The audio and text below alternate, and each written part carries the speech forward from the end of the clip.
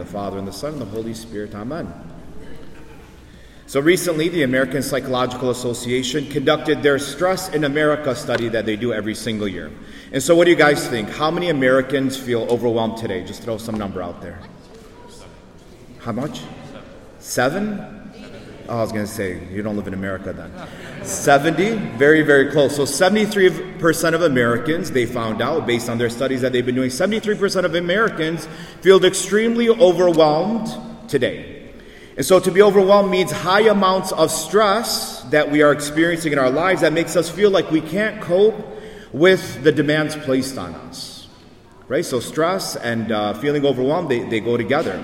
And often we can feel very overwhelmed in our own lives, right? We can feel overwhelmed with different responsibilities that have been placed in our lives. Our finances, our marriages, our work, our studies, our friends, children even, and even our faith. We can find that overwhelming as well, especially during this Lenten season. We can feel this overwhelming experience. And although we can feel very overwhelmed with these many responsibilities, we all have them. We can go around and we can all list our different responsibilities where we're feeling overwhelmed. When we feel overwhelmed with these responsibilities, how often we forget that our lives belong to God and He helps us in these areas that we feel very overwhelmed and weak. In today's first reading, St. Paul's talking to the Romans, and he says to the Romans, likewise, God helps us. He's helping you, you Romans, in your weakness, he says. He's reminding them, you've been baptized, you've been given new life. You're going to be weak in your humanity, but you have the Holy Spirit operating in you. So you got to get out of the way, Romans. Get out of the way and let the Holy Spirit, let God work through you in your weakness. And he says the Holy Spirit intercedes for us. Right? The Holy Spirit operates through you, you Romans. And not only does the Holy Spirit operate through you, He's interceding for you. He's working for you. He's not some guy in the sky, some bird, some pigeon that we see once in a while. Oh, there's God, there's the Holy Spirit. Today's gospel, we hear about someone who owns a vineyard, right? Which is God. God is the vineyard owner.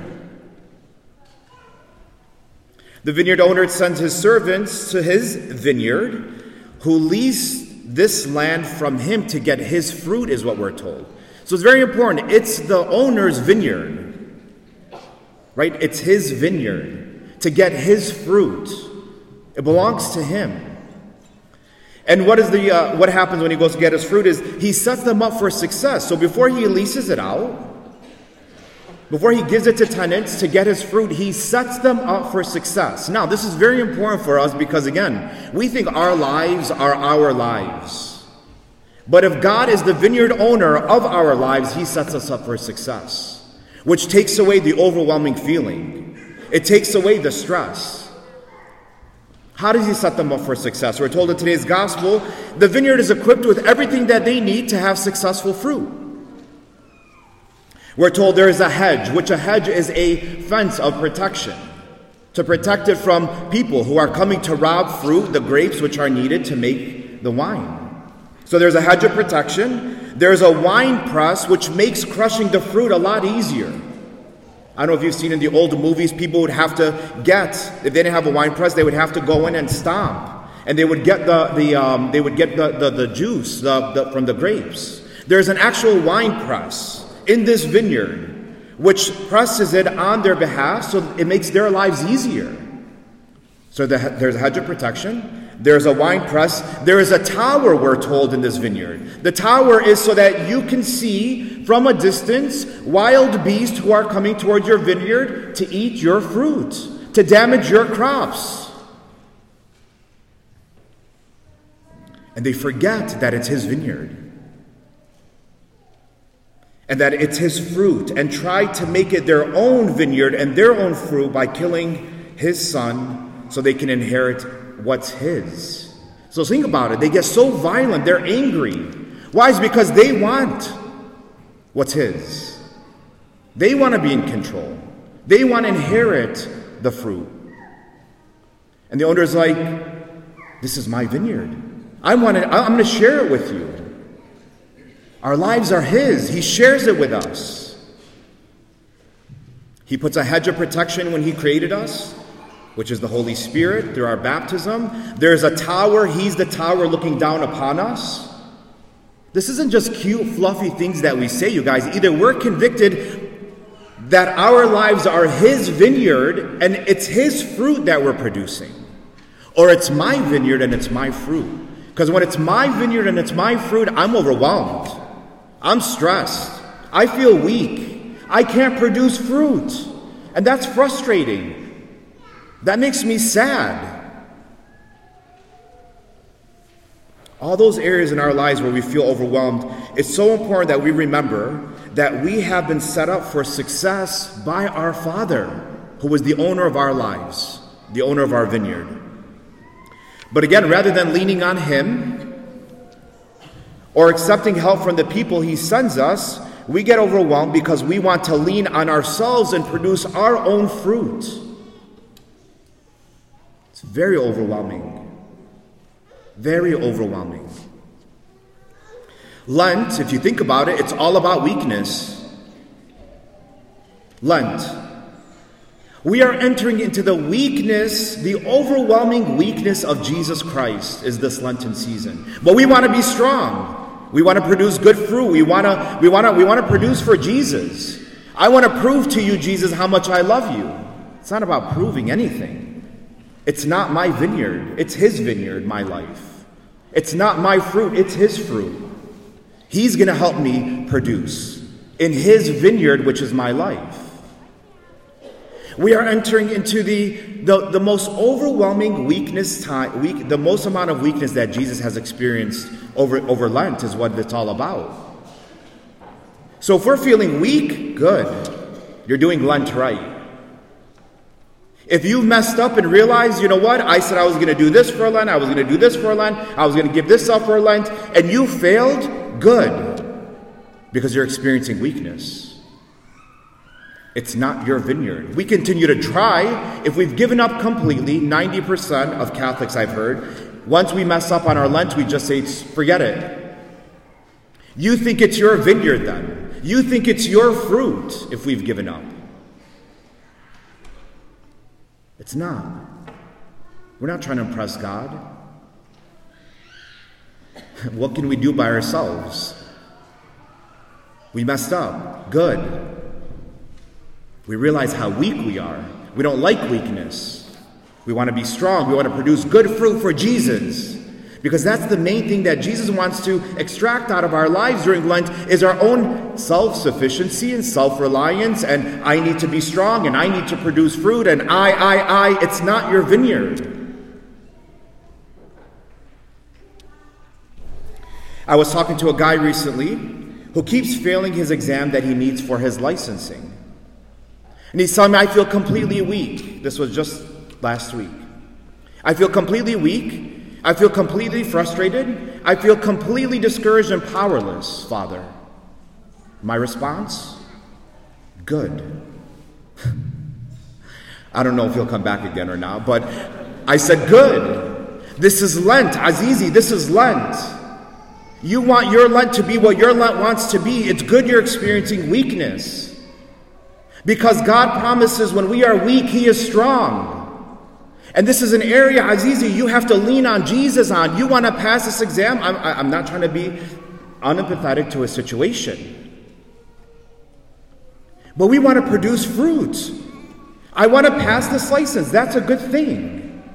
But brothers and sisters, we don't get to decide how we're going to be purified in order to get to heaven. And if it's taking the exam 5, 6, 7, 8, 10, 11, 20 times until I get to produce fruit, it's your vineyard, Jesus. It belongs to you.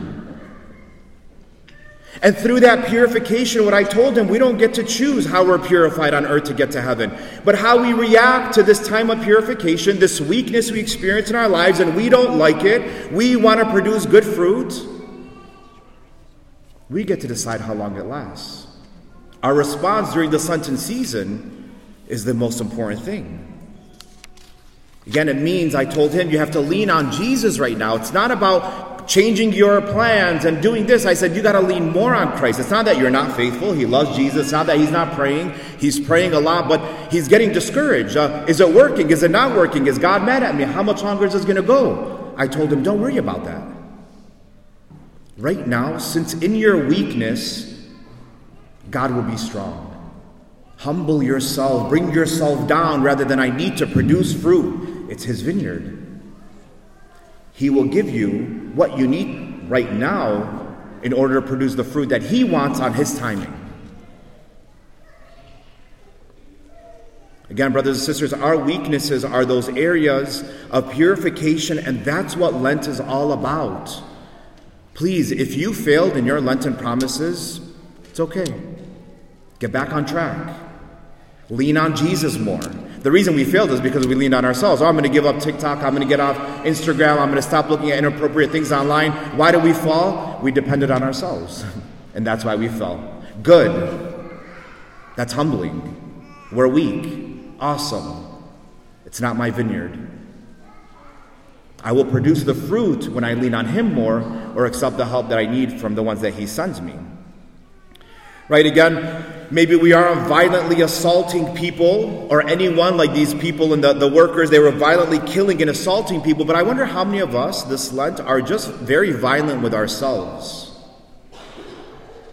Going this internal violence and this overwhelming experience. 73% of Americans are feeling overwhelmed today. When we're violent, this interior turmoil going on, when we're violent with ourselves, we're discouraged, we're frustrated, we hate our weakness, and we're so overwhelmed.